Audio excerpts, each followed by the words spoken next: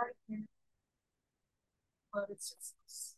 Come, Holy Spirit, come by means of the powerful intercession of the Immaculate Heart of Mary, your well-beloved spouse. Come, Holy Spirit, come.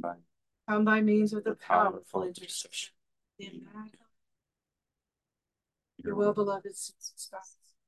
O Mary, seat of wisdom, pray for us. So we've had a very full weekend. And I guess people can go back who weren't here all Friday, and so one talk Friday, two on Saturday, in this closing for this sequence here. And just to reassure you, I feel pretty certain that God will let me come back and let us continue to talk and work together, and enter more into a dialogue instead of me just speaking. Really, a good exchange moving forward, and help us all get ready. As Father said, I'm doing, all I know. This isn't coming from me, but I can ascertain a little bit what the Spirit of God wants by what He's doing.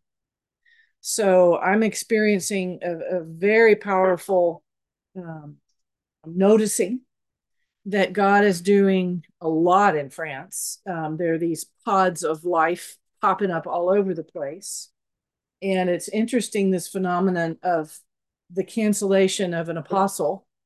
In our case, I won't name him, but the Archbishop of Paris, very similar to a recent Texan bishop, was canceled. Canceled, whatever word you want to call it, preserved by divine providence, because it's like, who's in control here? I just see it as a gift. And that is what it's been with this Archbishop of Paris. He's traveling all over France now, basically setting up a network of oases. It's amazing. Just like the Texan bishop, is the good bishop's doing the same thing. He's just already traveling all over the place. It's incredible.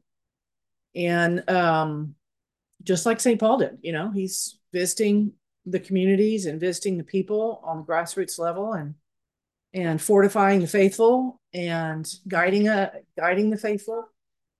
And it's just glorious to watch how this spontaneous cellular life is taking over the church, in its smallest family hidden church, the domestic church, the church of the catacombs. And I really wanted, yesterday I quoted, I don't have the page number, from the book that's sitting right behind you, I think, from Cardinal Sarah.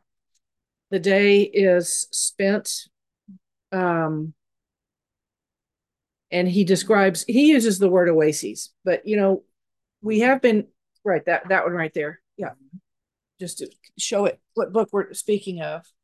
Incredibly prophetic interview, so it's formatted like questions and answers, so that makes for a practical reading, I would say. But as well as his book Cardinal Sarah on silence, either of those might be something you would head into for your Lenten season. It's phenomenal to me.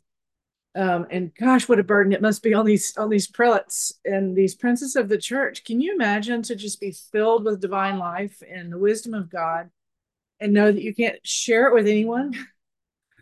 They have to be tip-top careful, or else they'll just get cut off. And because there's a lot of people in the church that think prophecy ended with Malachi or something. And I don't mean Malachi Martin. It's like, yeah, it all ended a long time ago. Well, the Lord, thanks be to God, Logos never stops speaking.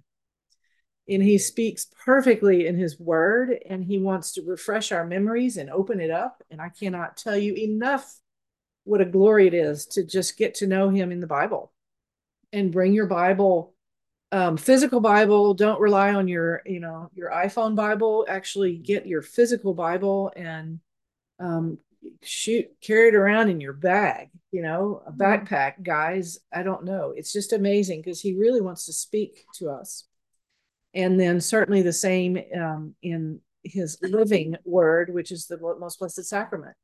And if you haven't had that up to now, a really intimate blessed sacrament life of coming towards the Eucharist, coming to visit him, even if it's 10 minutes, it doesn't have to be these long extended periods, but I would say just exactly like you are with everyone you love. You know, that little hi, how are you doing? Just wanted to hear your voice. Hi, I'm here. I just want to see your face. And of course, there's the theology of the face of God, the Eucharistic face of Jesus, that over the centuries there have been miracles of his face appearing in the sacred host. And there's a glorious consistency in every single scientific study of the Blessed Sacrament. Every time there's a miracle, in case you haven't heard or read about these amazing books, every time there is a Eucharistic miracle, and it is analyzed by high tech, starting with jet propulsion labs at NASA. They did too. Yeah, just like they've done the Tilma and the Shroud of Turin. All these scientists, right? Because they take it to these forensic labs, and they all say exactly the same: male, blood type AB, heart muscle, living heart muscle in distress, in great anguish, like incredible, every one of them. So every time you go before the Blessed Sacrament, that's what's beating in that hidden host that St. Thomas, wow, when you read those incredible prayers he wrote, from which, the sequence that we say at the Feast of the Blessed Sacrament, Corpus Christi, Thomas Aquinas composed and penned these prayers that are a full theology of the Eucharistic presence. There's just so many mysteries. And so to really come into your full relationship with your beloved, because that's all he's waiting for is your face and face to face. And that's what lovers do, is they look at each other eye to eye, heart to heart, face to face. And you can do that in the Blessed Sacrament. Wow. We are so incredibly, incredibly blessed. So there's really no excuses for us to have to listen to somebody else's prophecy. Let him speak over you. He would rather, because it's turned, finalement, finally, it's like, it's gossip, right? If you're reading somebody else's prophecy, it's like, what did he say to you? Well, he told me that, it's like, well, you know, if you think of it in human things, can you imagine if you spoke to your husband only vicariously? Well, so what did he say to me today? It was like, well, just ask him yourself. So it's funny.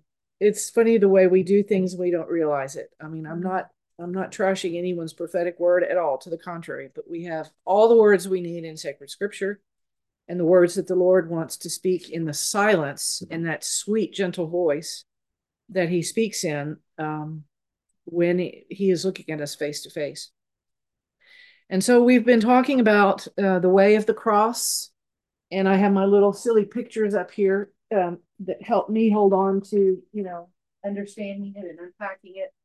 So we have the way of the cross that we talked about on Friday, and all that means, and checking my vertical and horizontal connections. How am I bound to, what kind of a covenant am I in? Kind of linking, what does my cross look like? Are the cross lines horizontal, vertical, dots? Are they little pointies? Are they solid straight lines? Are they crooked lines? Are they thick? Are they thin? What is my cross? What does my relationship with God look like? Vertically and then horizontally with my brothers and sisters. And I had written on the first big drawing that the vertical is the wisdom of God and the horizontal is the power of God. And then yesterday we talked a lot about the funnel of truth. And just like any funnel, it's super wide at the top and it gets more and more narrow and things get tight in a funnel. Sometimes that whatever your sugar or whatever you're cooking with and you're using a funnel, and you kind of have to shake it to get the stuff to keep going down in the funnel. And that's what the funnel of truth really is. And every time we're challenged and feeling squeezed, kind of like a baby in the birth canal between the bones at that moment of the passage, it is the passage. It is the Passover, crossing of the Red Sea, the crossing of the Jordan, the cross of Christ on Calvary. Those it's very uncomfortable when we're challenged. What is that funnel of truth about? Well, in the bottom line, in most simple terms, it really is the conformity of my will to God's will. And that certainly is part of it. but it's living in this strange world filled with deception and deceit and lies and hypocrisy and contradicting things and paradox and having to pick sides. Pilate, quid veritas est. And that in fact that quid is it harks back to that mysterious first sentence that our Lord says in the Gospel of St. John when he calls the first fisherman. And he didn't say, who are you looking for? He said, what are you looking for? And what is that? What are you looking for? And then the what are you looking for, in fact, turns out to be a who are you looking for? And it is truth. I'm looking for truth, but that truth is incarnate in the person of Jesus Christ, right?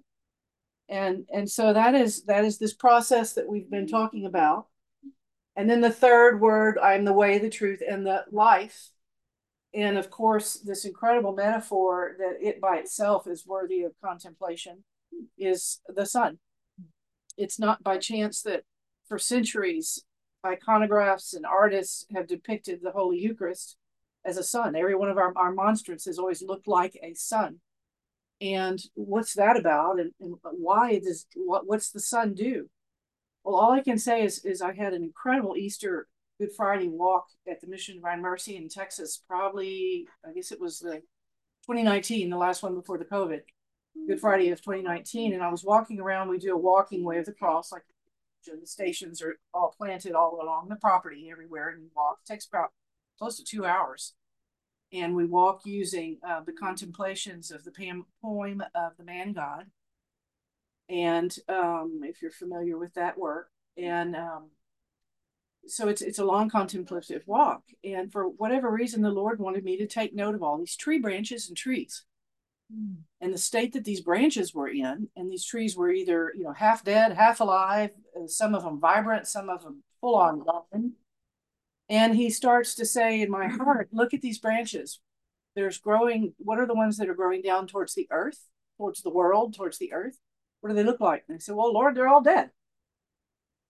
All the ones that are growing down, pretty much no leaves on them, no sign of life. And what are the ones that are growing up? Well, they're growing towards the sun and they are full of life. And it turned into this huge contemplation of even the plants look for the sun. Everything is turned to, I think, of a sunflower. That's what they do all day, is they just turn around and follow the sun wherever it's going, because that is literally the source of life. It brings us everything. We couldn't survive without the sun. And so this incredible metaphor that we have that Picarita speaks of, that the human will is just absolute darkness, and that the sun of the divine will. And again, it's parallel with the Eucharist. So this is really an entire Eucharistic theology. And where do we go to sunbathe? Well, it's in front of the Blessed Sacrament, And we have this scene of Moses, obviously, is the first going to the tent of meeting, the adoration chapel for him. And he would come back so brightly beaming and reflecting the light that quite simply, everyone said, would you please cover your face? You're too bright, too much light coming off. And so he would put on his covering. I don't know what that would have looked like, but he would cover his face. And the Lord wants us to do the same. And it's an incredible silent theology that's just filled with joy.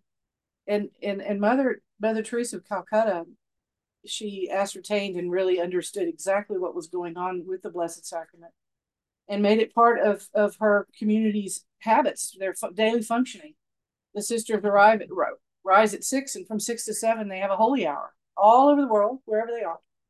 And the missionaries go out into the streets, some of them in India, tons of them don't even speak the language where they are. And they go out into the streets and radiate the presence of Christ's face. They don't even need to talk to people. They just minister to people with their presence, because the face of God is shining on them, because they've just come from an hour of adoration. And so this is this great Eucharistic mystery. There's no doubt about it. The glory of God radiating from us, and we don't have to even speak. We just are a presence, like a walking monstrance, a walking ciborium. A lot of saints have written about that. And so I just those are thoughts for or especially Lenten time, if we can, but all the time, if we can, develop good habits in our lifestyle and carve out permanent times, not just Lenten season or Advent season. These need to be permanent changes in habits that we make in our identity. That's, that I feel we all feel certain that are needed. And that was pretty much the subject of the first 2 days was, what do I need to change? I need to check my ties with the world.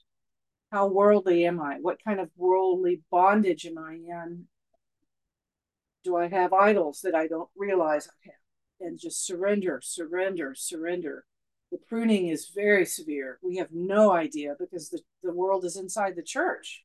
So you can actually go turn to someone in the church, and they're not even going to tell you to let go of the world because the world is in the church. So we have to go into the desert and let the Lord, like he says in Hosea, speak directly to our hearts to do that house cleaning and to do that radical pruning, because we are going into a time of such purity that we're going to be carried into this purity. I wanted to read from a little prophetic word that a certain Father Ottavio made a prophecy. His name is Ottavio Michelini. He was a priest, a mystic, and a member of the papal court of Pope Paul VI. And so he lived in the 70s and 60s. And he received apparently many locutions. I only recently read him for the first time, and I wanted to share this with you because I thought it really described as beautifully as what Cardinal Sarah wrote that I read to you yesterday about the word oases. That we would say, is this a wilderness? Am I entering into a refuge? Am I entering into an ark? Am I entering into a reserve, a preserve? There's so many different words that we can use to describe it. Certainly scripture uses the word that we read yesterday from Revelation, verse 6, chapter 12, verse 6 and 14, the word wilderness. Scripturally, biblically, it tends to be the word desert. So, to really go into deep in our prayer of what does that desert look like, and knowing we'll live there for 3.5 years, but in fact, it's just the antechamber to a perpetual purification that is the 1,000 years, right? A perpetual level of simplicity.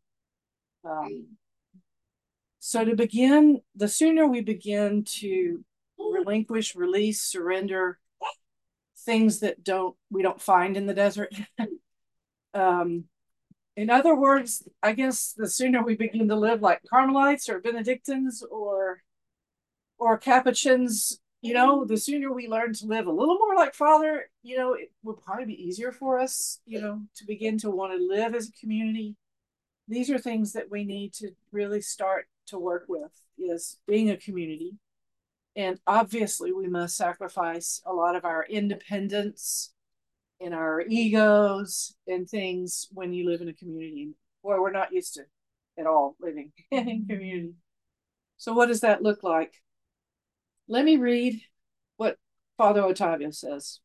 He got this word, locution, December 9 of 1976.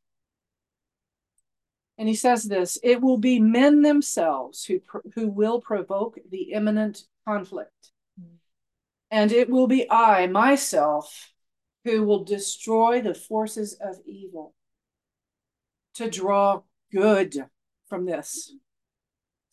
And it will be the Mother, Most Holy Mary, who will crush the head of the serpent, thus beginning a new era of peace. It will be the advent of my kingdom upon earth. It will be the return of the Holy Ghost for a new Pentecost. It will be my merciful love that will defeat Satan's hatred. It will be truth and justice that will prevail over heresy and over injustice. And it will be the light that will put to flight the darkness of hell. November 7 of 1977. He says this: the shoots of the announced springtime are already springing up in all places. Yeah, they are. This is a shoot. It's another name for that, another metaphor, another synonym. The shoots of springtime are already springing up in all places, and the advent of my kingdom and the victory of the Immaculate Heart of my mother are at the doors, just like a baby, just knocking right there at the doors. In my regenerated church, to look closely at that word, regenerate, Genesis, that's a really important word he used. Our Lord could use any word he wanted, but it's regenerate. Pray over it. What is the meaning of regenerate? So generation, like Genesis, is something from nothing. You know, only God can generate something. You know, genitum non factum, right? That we say in the creed. It's generated, not made. It means there's nothing there and there is something there. That's what generation is. That's what Genesis is. So he's going to say, I'm regenerating the earth. So when that fire comes, we talked about it yesterday, and it may, we're not going to see it because I don't think we can see it. But, you know, when he casts the fire and it purifies and sanctifies, he will spontaneously regenerate. That's the word I got. I will spontaneously regenerate the face of the earth. So that's, you know, that is what it's such a mystery every time we hear that word resurrection. Resurrection power, that's the finger of God. You know, some people, scientists will tell you, well, it's lightning. Lightning bolts do that, you know. There's, they found out a few years ago in a Petri dish, maybe 2 or 3 years ago. No, it was pre-COVID, so already way back. The scientists were really observing that instant of where the egg and the sperm come together and cause this unity of life. You know what happens in the Petri dish? They put it under an electron microscope. It's a flash of light. Mm-hmm. There's a spark. You know, the spark of life. And that finger of God is what, of course, you know, crushed and pulled away the stone on the tomb. Resurrection power. Why is it that Jesus said in John 11, this mysterious thing, he says, ego sum resurrectio et vita. And I said, Lord, why didn't you say you were life and the resurrection? He said, because resurrection comes before life. Whoa, because the resurrection is that touch. It's the generative power of God's word. That's what Logos is resurrection. It's that power. And we have truly, wow, you talk about reverence and awe. That is in the Blessed Sacrament. You know, it's in the Bible. That power of God, you know, is with the wisdom of God. That's the cross. It's incredible for us to sit with the word resurrection and regeneration. And that is what the Lord will do. So let us remember that, you know, and that's why Jesus took his closest 3 buddies up to Tabor. He wanted just to give them just a little wisp of what that looks like in his glory. And so the springs of, Ottavio is using this verb, regenerate. In my regenerated church, there will no longer be so many dead souls. Yeah, we're walking around like the Walking Dead, zombies inside the church. There will no longer be so many dead souls that are numbered in my church today. This will be my proximate coming to the earth with the advent of my kingdom in souls. And it will be the Holy Ghost who, with the fire of his love and with his charisms, which is what we'll be talking about in a little bit, will maintain the new church purified. Will maintain the new church purified. That will be eminently charismatic in the best sense of the word. Indescribable is its task in this intermediate time, referring to 1,000 years, between the first coming of Christ to earth with the mystery of the incarnation and his second coming at the end of time. after the 1,000 years, to judge the living and the dead. Between these two comings that will manifest, the first, the mercy of God, and the second, divine justice, the justice of Christ, true God and true man, as priest, king, and universal judge. There is a third and intermediate coming that is invisible, in contrast to the first and the last, which are both visible. This intermediate coming is the kingdom of Jesus in souls, a kingdom of peace, a kingdom of justice that will have its full and luminous splendor after the purification. Well, St. Bernard de Clairvaux said the exact same thing, and all the church fathers used to believe the same thing, that there was this intermediate coming. And now I don't know when it started. Nobody's like, no, the second coming is imminent. And it's like, you kidding? We got a long way to go. There's this middle spiritual invisible coming that used to be was what the church taught. And somehow we got off track and confused, disoriented. And that is what, we're trying to learn now, is this intermediate coming. How do I prepare myself for his coming, this glorious spiritual advent that we've been talking about over these past days? And so that is, I thought that was a really, really helpful word. And so we come through this funnel, and I described the sword of the Holy Spirit at the top of the birth canal, and the flame of love, the fire, coming at the bottom. So 2 Pentecostal visitations. The first in way less degree than the second. Most saints, when they talk or speak of this Pentecost, this new Pentecost, they're speaking of the fire that Jesus says, I can't wait to throw, this fire of charity. St. John Paul II called it the civilization of love that would come out from the fire. I believe we will be hidden. The model biblically is being underground in some form of, in the belly of the earth. Will we be in a cave? Will we be in a constructed catacomb situation? The Lord will protect us mystically, mysteriously from the natural fire, just as he is pouring the flame of love into us at that moment. I believe these two events, these Pentecostal events, because God knows how much we need silence and quiet, I believe that both will be happening in a 3 days of darkness atmosphere. Do I mean literally 3 days' time? I don't know.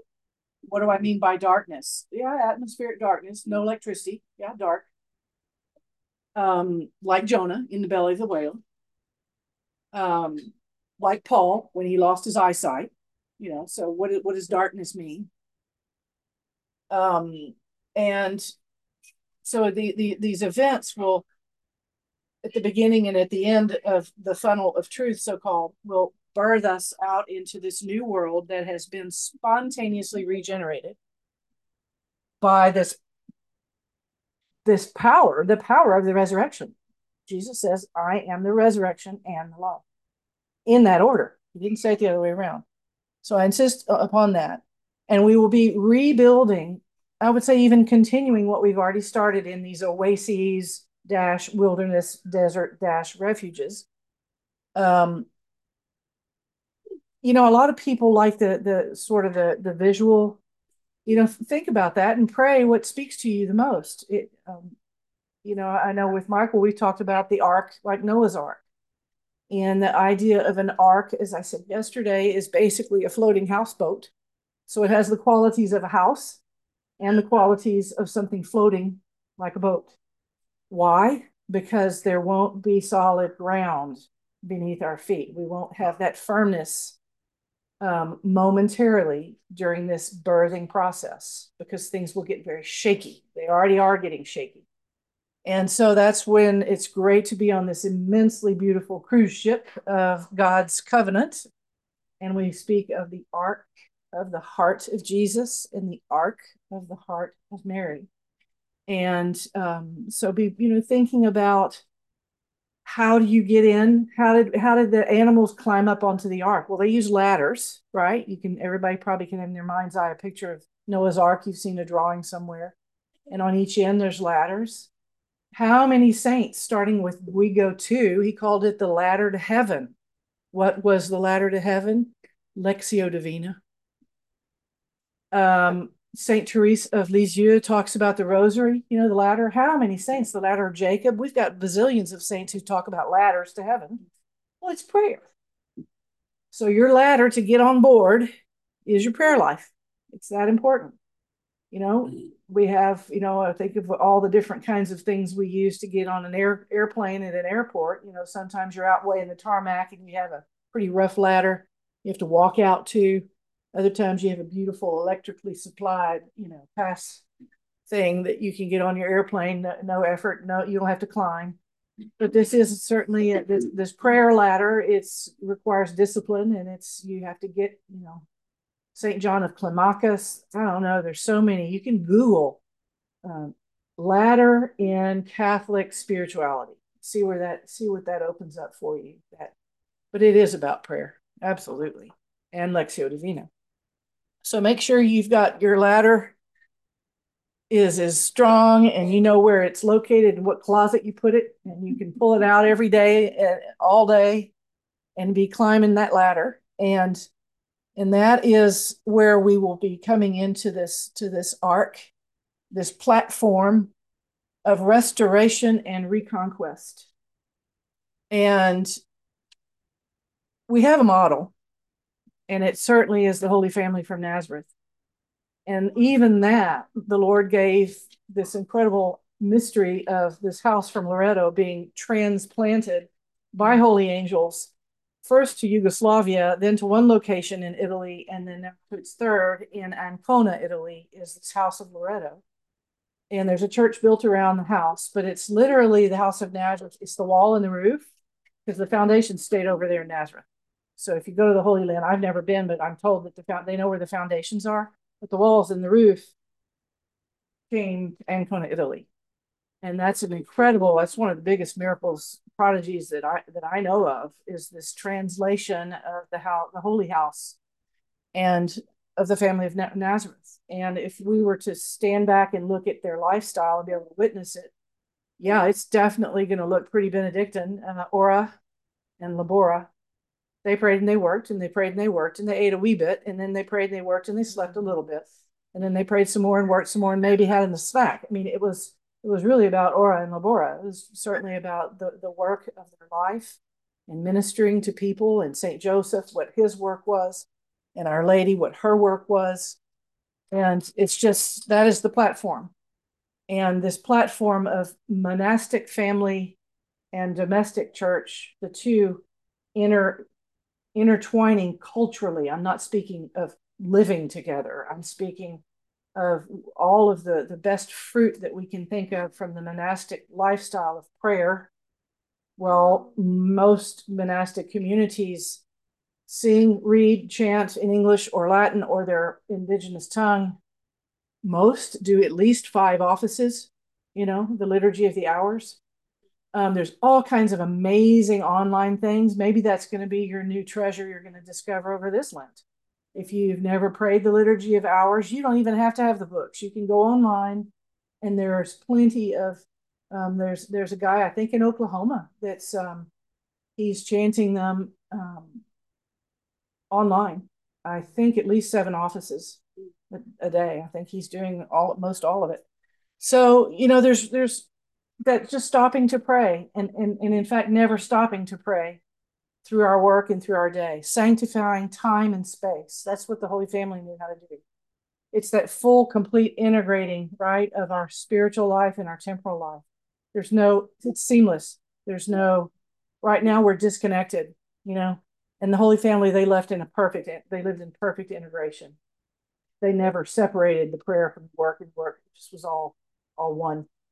And that is what we're going to be living, I absolutely believe, in these platforms of restoration and reconquest, these places of rebirth and regeneration. And what we're going to discover is something I don't remember who I was talking to yesterday about this. At the end of the Lord's Prayer, we say something called, we have this little add-on. For thine is the kingdom and the power and the glory. And so I just want to, before I move on to the next section, how much time? That's 30? Half an hour? Beautiful. Perfect. So if you were to stop on those three words, I just want to put out some thoughts for you to continue contemplating about the kingdom, the power, and the glory. So when the Lord talks about the kingdom in his word, he says he uses two very different words that mean two very different things, and you'll see it alternately in scripture. He says the kingdom is within you. Well, that's a preposition. That means it's inside. It's inside, it's internal, it's interior. It's within me. It's within you, it's within each of us.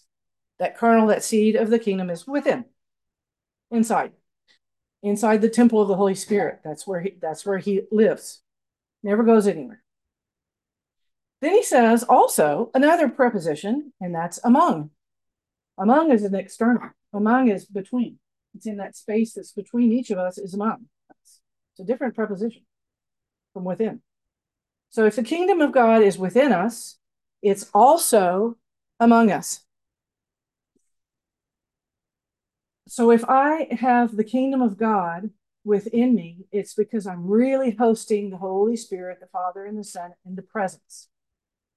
You've probably all read The Practice of the Presence of God, of Lawrence, St. Lawrence of the Resurrection wrote. All of the saints tried to understand John 15 to abiding in him.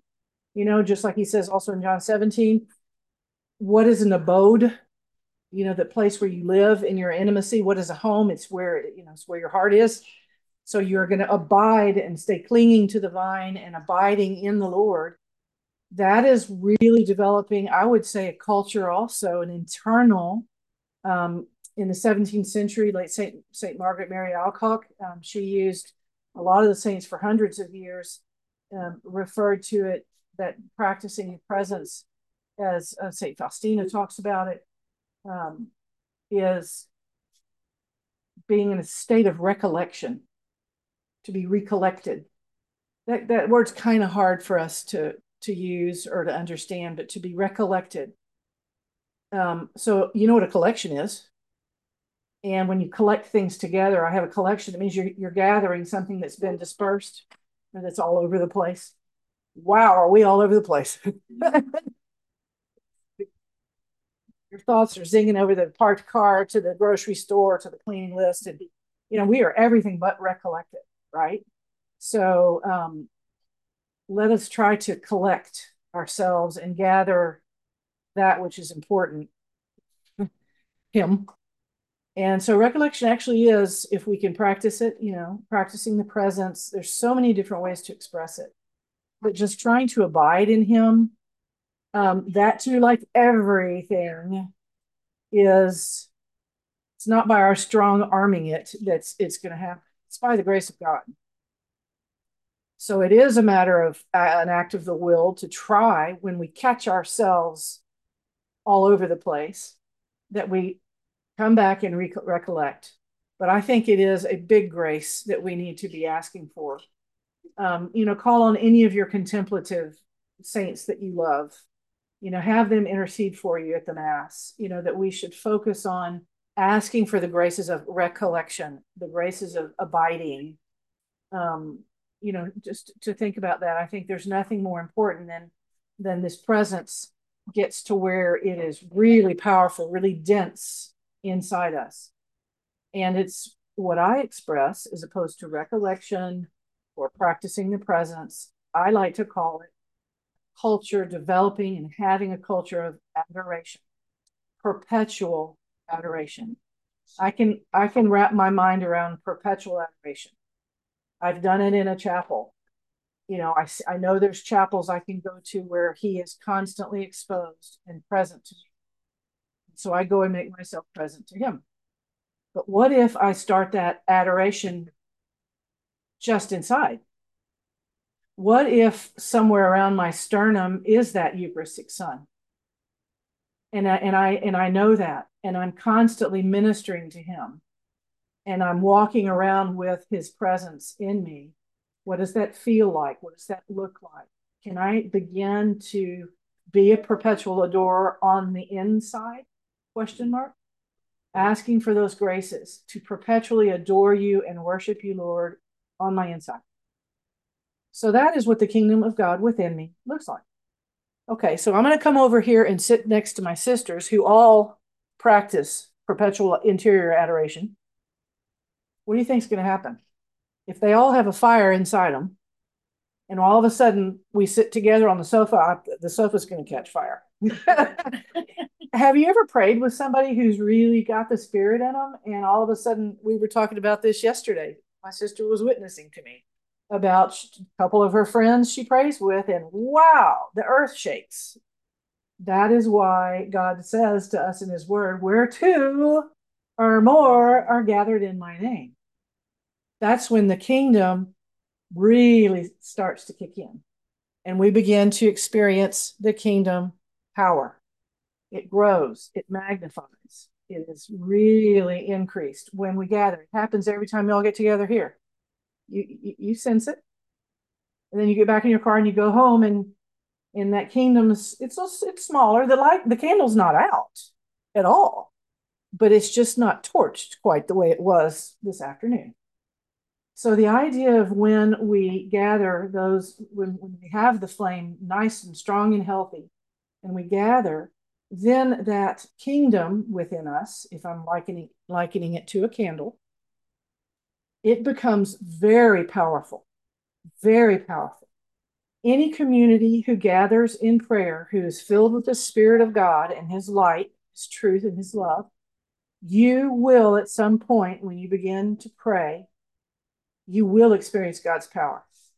What does it look like? I mentioned the 4 marks of that power. There are many signs of his power, but the 4 that the Lord gave us in his word are raise the dead, resurrection power, cleanse lepers, we had it today, cast out demons, the glory's too bright, the room is too bright for a demon to stick around. Raise the dead, cleanse lepers, cast out demons, and heal the sick. So when you begin to gather, you will experience the kingdom power coming over your group. That is what happens when strongly faithful, charismatic, filled spirit people gather together. It's just the natural consequence of that much of God's presence being there, is his power is made manifest. Okay? So then, when that community continues regularly and gathers and gathers and gathers in that power, just like anything, like in water, you stoke a fire. The flames get bigger, and it puts off more heat. This is physics. The exact same thing is happening spiritually when a group, a community, is filled with the Spirit, regularly meets, gathers, and stokes that presence. Then you begin to produce glory. It's radiant, right? We talk about radiant heat, even from a fire. That is what the mission is. You can't stop. What did the first disciple say? Well, we heard, we speak, nobody can stop us from speaking. The kingdom simply must go out. It goes out to the edges of the universe. What does light do? What does sunlight do? It goes out. You can't stop it. It goes out. When does it stop? It doesn't stop. The rays of light never cease. So with a community that is experiencing the kingdom within, the power among, and the glory beyond is going to it will be the supernatural consequence of your working together, your worshiping together, your prayer together, is you're going to become a beacon, and it will radiate, and people will follow, they'll come in on those rays, just like you would on a pathway, like a footway. And it's a great mystery, but that's also going to be happening in these times of refuge, that the kingdom within each of us, the power among us, and the glory that goes beyond this building or this campus or this site or wherever, is absolutely undeniable. And just, it's because God's divine life is, you can't stop it. And that's because it's that much life. So that is really an exciting image and a glorious and amazing image of what's going to be happening here. And it was interesting because without really knowing it, Michael was giving me that kind of an instruction as he walked me through this place, showing me his power factory, and he was telling me about all the different, relay stations for the, what kind of power is it? It's funny. God's sense of humor is so funny. It's solar power. Excuse me. Sorry. Love it. We're solar powered here. Well, everything you're seeing and doing right here is 100% solar. So isn't it cool? Anyway, these places are destined for such life, such joy. And I wanted to just sort of structure in your minds, begin thinking, perceiving what's going to happen in these places. What will we be doing? Do you mind if I sit down? Is that okay? I hope. So yesterday I spoke of a teaching that I got one time in my prayer about thinking of these refuges, these arks, as a heart, and a heart that has 4 quadrants. And on the center core of the heart is the Eucharist, and Eucharistic adoration. Adoration is the central core. The hearth of a home is the fireplace. It's where the fire is. It's right there in the middle. Never goes out. It's being stoked constantly. And then there's the chamber of the Father, and everything pertaining to paternity, God the Father. The church hasn't received that much, but there have been revelations, in particular, writings of Mother Eugenia Ravasio, if anyone's heard of her, Ravasio, Mother Eugenia Ravasio, God the Father Speaks. There's somebody in Australia that has the full corpus of her revelation she received from God the Father. It's somebody in Australia, so you can access it on the internet and read all of those writings. They're just beautiful. God the Father Speaks. You'll really like that. And everything paternity, all of that paternity that's been crushed, and even the identity of Saint Joseph, and all that men are meant to transmit, which is blessing. Women transmit nurturing. Your charism is blessing, blessing, blessing. And, if we don't have a father's blessing, we don't have a clue who we are. If you've never been blessed by your father or known a father to bless you. Father, would you bless me? That's what we say to our priests, and we don't ask them to bless us enough. And you fathers, spiritual fathers, biological fathers, the blessing of a father is essential. How many children are orphans and never known that blessing? These are the things that will be healed in these places of refuge. And these are the things that will happen in that, God the Father is our creator, and from whom our faith flows. Blessings flow. So we're going to have a lot to learn and restore our memory of paternity in a really basic way in that space dedicated to God the Father. God the Son, as I said yesterday, is truly the place of the priesthood and the formation of sonship, and all that filial love of a son. That's what that word means in Latin. Fis, a son, is a filial, is the sonship. And that filial love, piety, for example, and all those gifts and fruits of the Holy Spirit, piety is filial love. It's just that tenderness that we have towards, as a child, towards as a son or a daughter of the Father. So that in the space of the Son, it's really the sacramental life. So it'll probably be a chapel with maybe like a right next to it, right touching adjacent to it or connected to it would be most definitely a place for confessions, and probably a restroom for a resting place for the priest to even momentarily lie down. They may not be sleeping very much, but alternating between confession and the Holy Mass. So it's really a sacramental space. Then the third being the place of the Holy Spirit. This is something you can already start. We can start working on this maybe this summer here. The place of the Holy Spirit is really a prayer room. It's a cynical. There's so many different words. It's a house of prayer, a room of prayer, a space where prayer, charismatic prayer, the gifts of the Holy Spirit, the anointing, the anointing of the Holy Spirit, praying, singing, really worship. There's an incredible book by a guy named Terry Law, who's up in Oklahoma. I don't even know if he's still alive, but absolutely, evangelical Protestant. But he had this beautiful book that he's written. If you want to get a hold of it, if you feel like you have a charism of praise, there are 7 different words in Hebrew for praise. And it goes for the whole gamut from very praising and worshiping can be loud clanging of cymbals and shouts and hollering, tallulah, to yada. There's all these different words that we even use. There's 7 different varieties of praise. And, a book like Terry Law just really opens your mind to all of that is praise. You may have only seen certain types of praise. Well, there's a whole variety of ways the Lord loves to be praised with. Terry Law is the author of that book.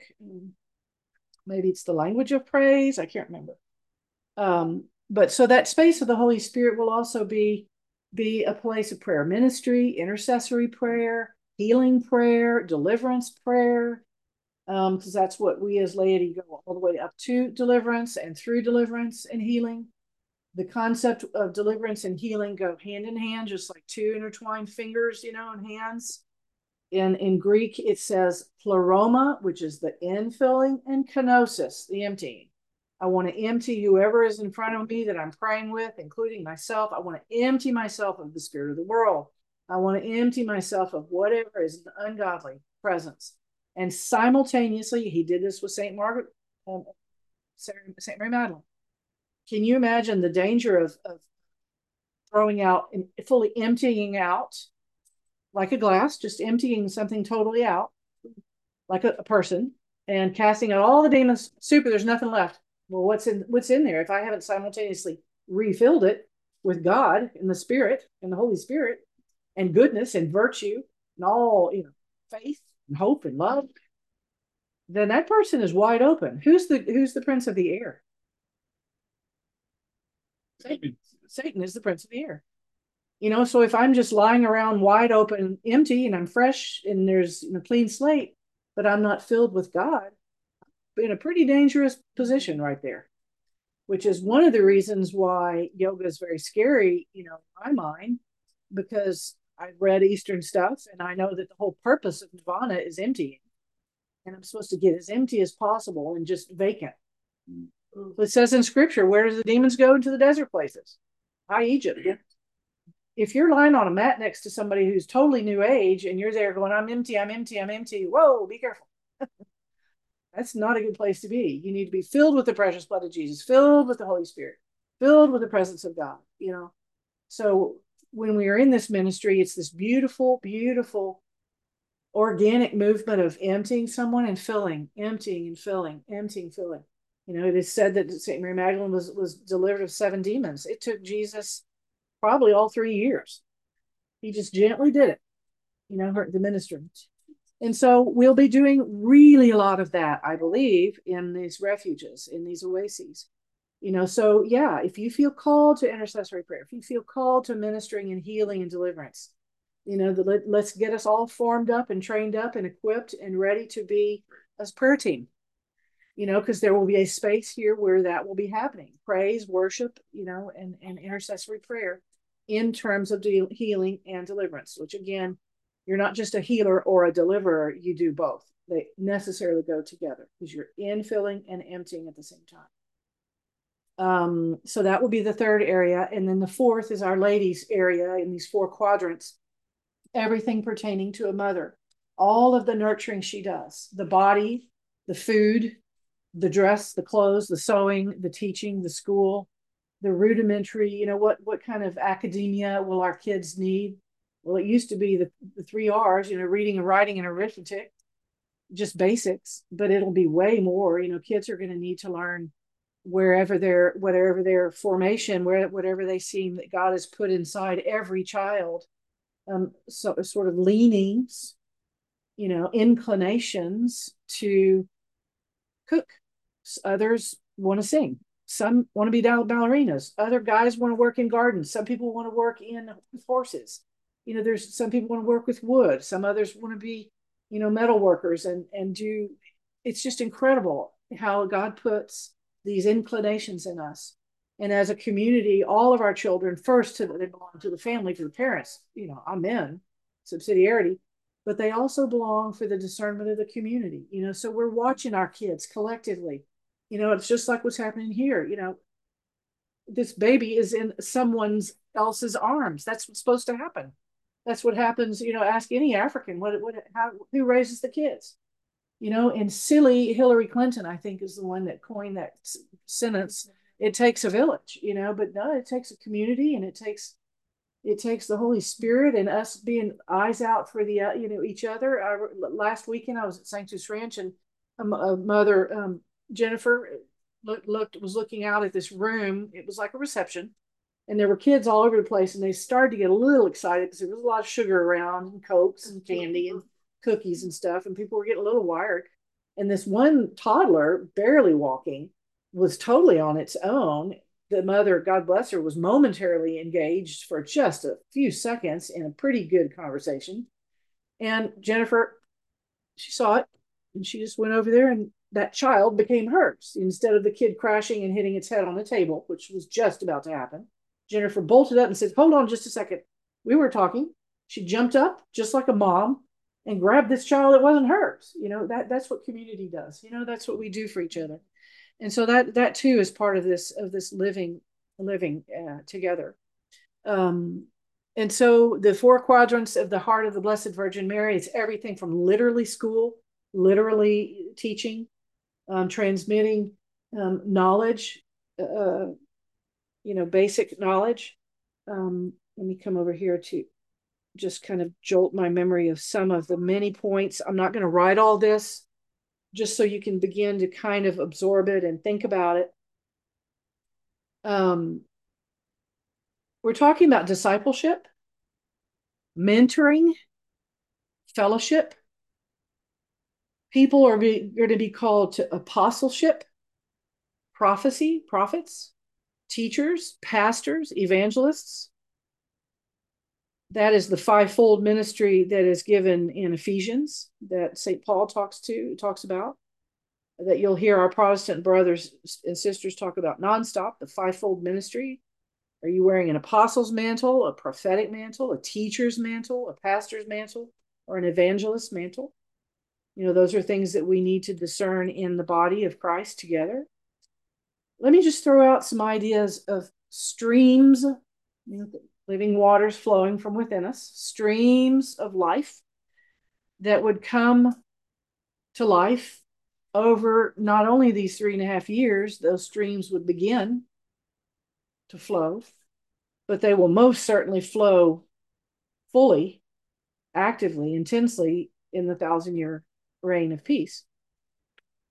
Think about a school of virtue in human formation, a school of the Word of God in Bible formation, Lectio Divina, a school of prayer, adoration, and reparation, mental prayer, prayer from the heart, a school of catechesis and faith formation. I don't know if anyone over here is familiar with the catechesis of the Good Shepherd. If nobody is, maybe somebody could try to get formed in it around here to be able to transmit that, because it apparently, from the anointing that I see on it in different countries, it appears to be what God wants. This catechesis of the Good Shepherd. He seems to be really pleased with it. It's kind of hands-on Montessori style. It's not just mental, you memorize stuff. It's you do it, right?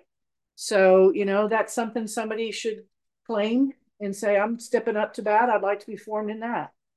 A school of service in grace and mercy, caregiving. People will be aging. Do you have that call to caregiving to people who are aging, people who are infirm? Are we going to have sick people? Not much.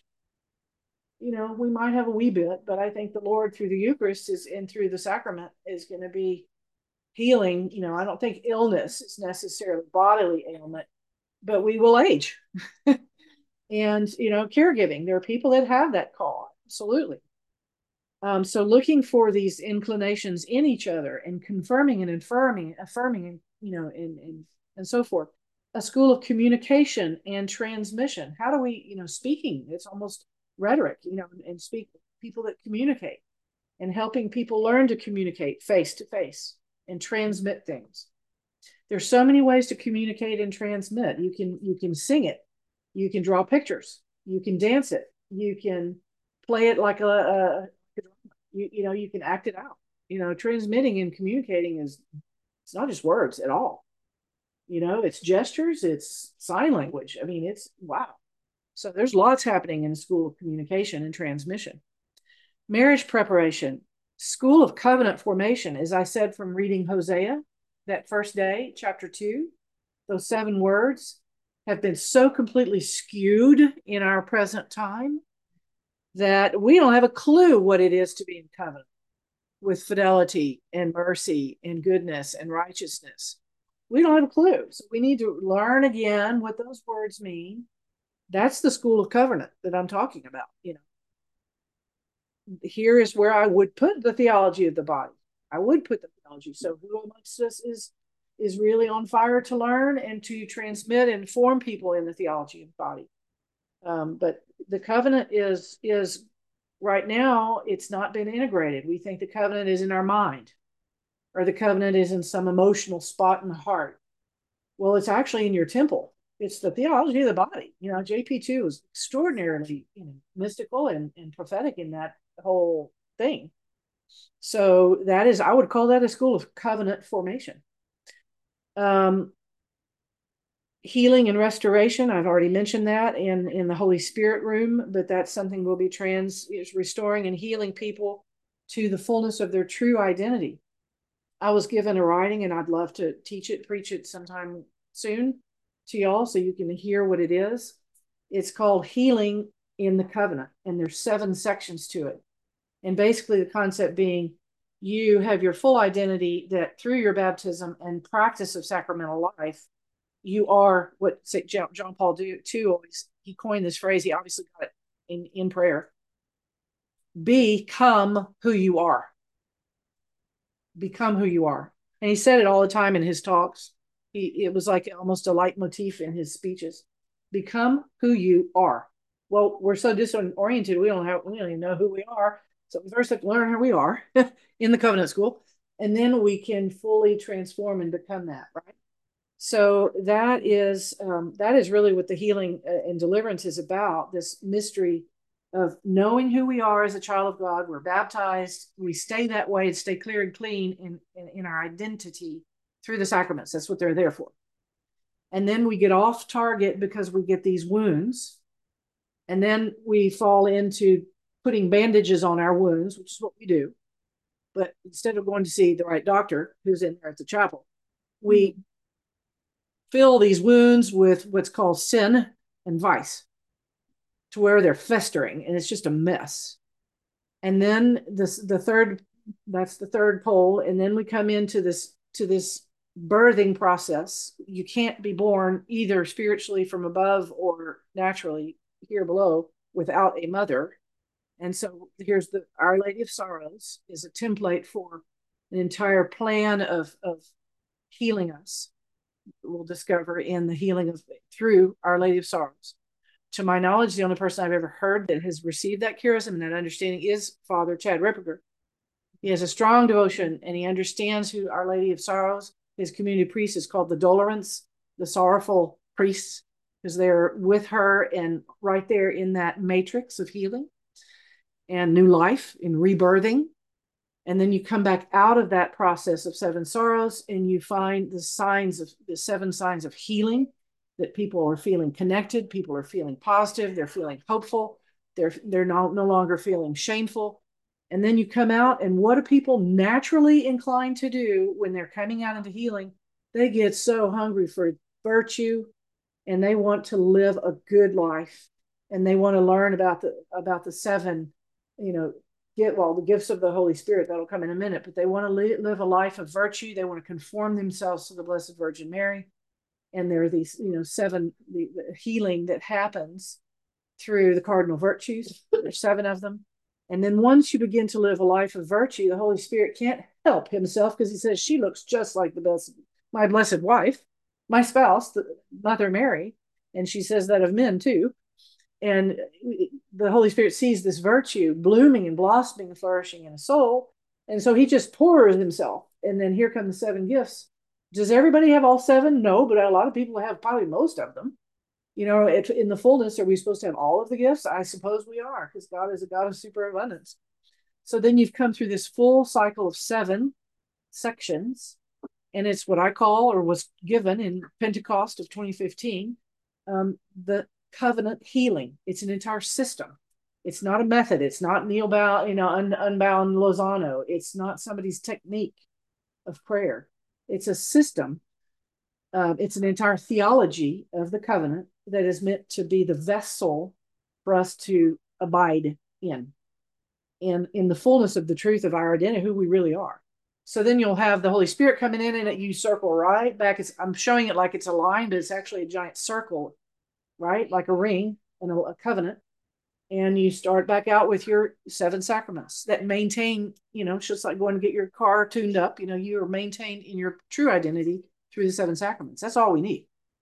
And at some point in these 3.5 years, I venture by the time we get to 3.5 years, we won't even be needing any of the other stuff. We won't even be needing healings and deliverance, because we will have flowed through these 7s over the 3.5 years. We may do a program every 7 weeks, every 7 months. I don't know, every 7 days. We could just go through and listen to. They're having a great time.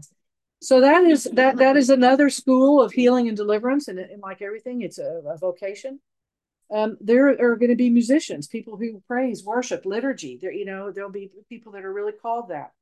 In the School of Mary is also hospitality, cooking school, gardening school, Our Lady's Pantry, gardening, provisions. Somebody's going to need to organize all of the provisions of what we eat. Are we going to continue gardening? I think so. But I think our food style will be extraordinarily simple. We'll be eating what is growing in that season, obviously, but we'll be fed predominantly by the Eucharist. But I think that there's also someone called Saint Hildegard of Bingen. If you're familiar with her, 13th century, she has an entire manual for our physicians here. If you don't know about Hildegard, her manual, it's about that thick. I don't know. We can research who's the best translation. She wrote in medieval German, and it's in English. But the manual of a medical manual of Hildegard of Bingen is a must. I think, and this is everything from herbs, plants, all the medicinal remedies that God put on his Ezekiel garden. When you read that passage of the river, the miraculous river, and it says the plants growing on each side of the river for every month of the year, every season, all those medicinal plants. It's just amazing. So there'll be people, if you feel you have a vocation to any of these things I've just named, keep asking the Lord, where do you want me?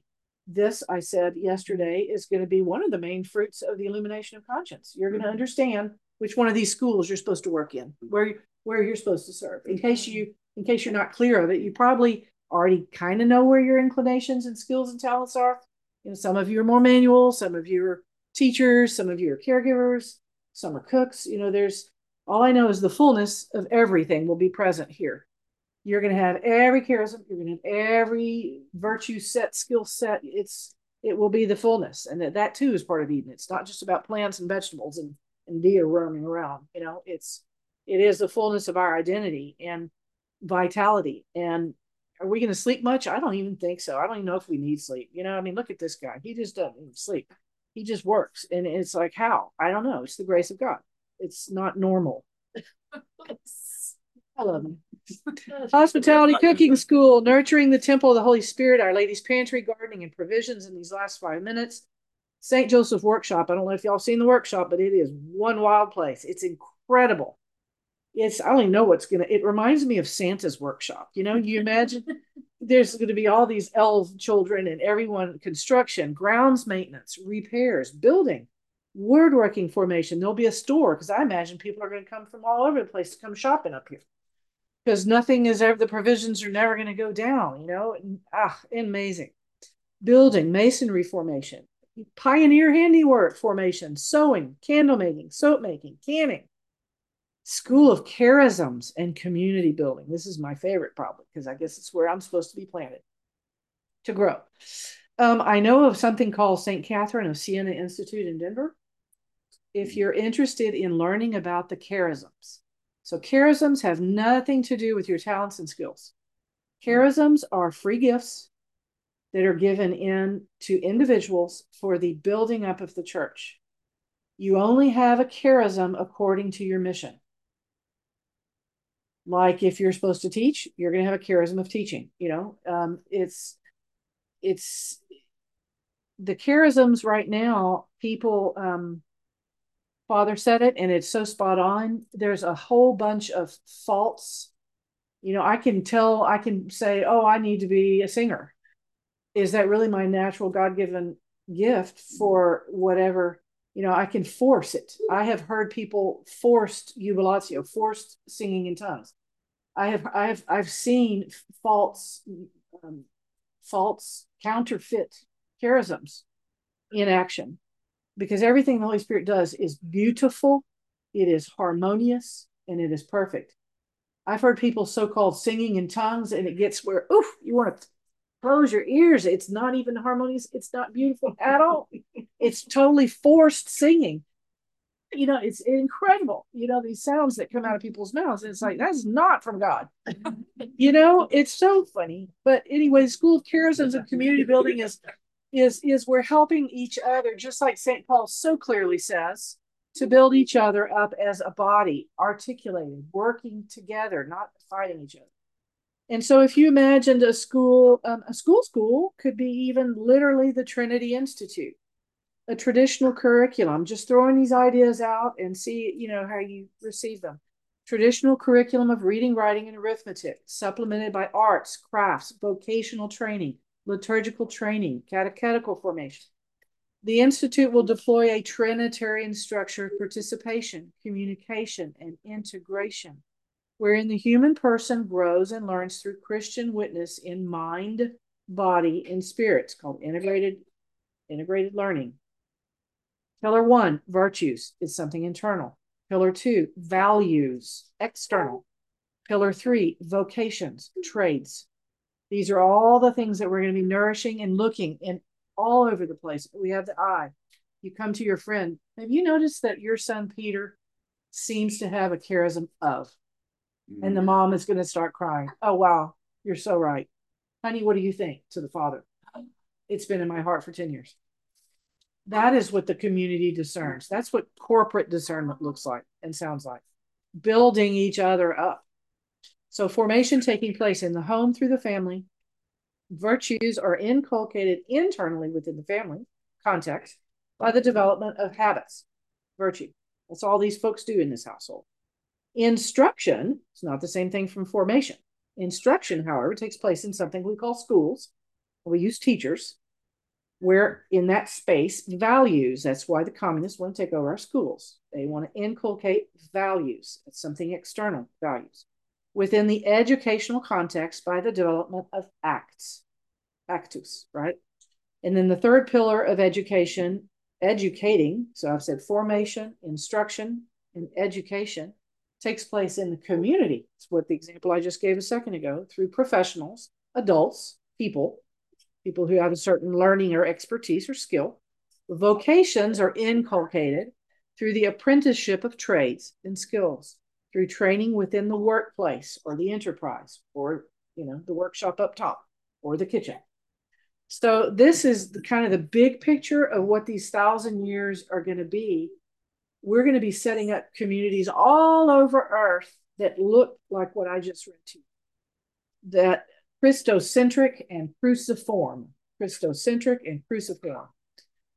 And through him, through Christ, and I end with this, is Canticle of Colossians, Ephesians chapter 2. Through him, the whole structure is held together and grows into a temple sacred to the Lord.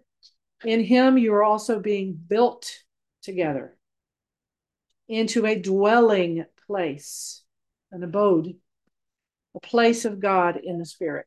So that is St. Paul's Ephesians chapter 2, verse 21, 22, which to me, I think needs to be like in a poster in every room of every house. That sentence, I'll read it one more time because it's just like Ephesians 2, verse 21, 22, and I'll say it one more time. And in that, through him, the whole structure is held together and grows into a temple sacred in the Lord. In him, Christ, you also in the Lord are being built together into a dwelling place of God in the Spirit. Gosh, Paul got that in prayer. Nobody, he didn't pick up a scroll and read that. You know, it's like, that's revelation. That's what it looks like. Just these flashes, you know, and the Lord wants to speak over every single one of you. You know, go to adoration with your white sheets of paper wide open, you know, in your heart, and just, you know, don't, yeah, you know.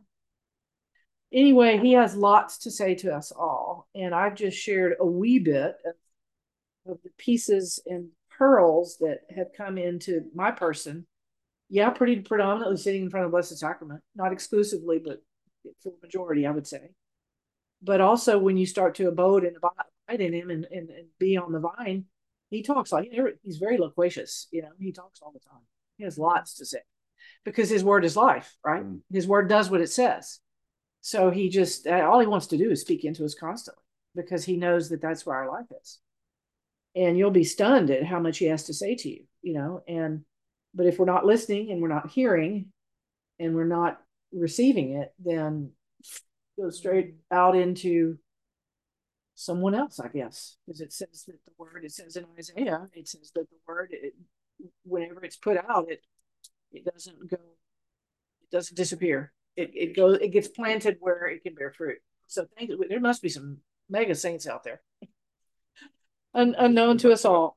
But that is what this life is going to look like over these 1,000 years, bringing our will into his will and learning to live fully like Father Ottavio describes in the charisms and building each other up, you know, just like St. Paul had a vision for the community, especially as he talked to the Colossians and I'm sorry, the Corinthians in particular. And I think because I hear and I understand that apparently Corinth was very spirit filled. And so he must have seen something in the community in Corinth, in Greece, that was very open to the Spirit, and he insisted a lot on things he said to the Corinthians, and those two letters were very specific compared to things he said in the other letters. Thank y'all. God bless you, and may the Lord just grow whatever he's planted in every one of us. May these little mustard seeds that he planted this weekend, we just ask you, Lord, to water them and to feed them. And you are the most perfect gardener there ever was. And we just invite you to, we just surrender our soil. We just surrender it to you in whatever you've planted here this weekend. And we're on the cusp of spring coming eventually soon. And we just thank you, Lord, for the rain that you're doing, this beautiful, gentle, misty rain. And it's a sentence, Lord, that you've been pulling out a word that I'm going to just speak over this group of people here right now because you keep saying it to me. And it's just the most beautiful word there is. And it's like the dew fall, that you would let that celestial dew fall upon all of us when we sleep, when we wake, when we're together, when we're apart. Just let that, like manna from heaven, Lord, just gently let that dew fall come upon us and gently penetrate our souls and just begin to grow, and that we would just be stunned at this flowering, that this incredible vine that you're growing in each of us, and that we would, yes, make new wine here and wherever we are. And we ask all of this in Jesus' name as we pray to our Father, who art in heaven, hallowed be thy name. Thy kingdom come, thy will be done, on earth as it is in heaven. Give us this day our daily bread, and forgive us our trespasses, as we forgive those who trespass against us.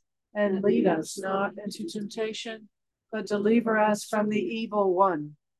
For thine is the kingdom, the power, and the glory, now and forever. Amen. Praise be Jesus Christ.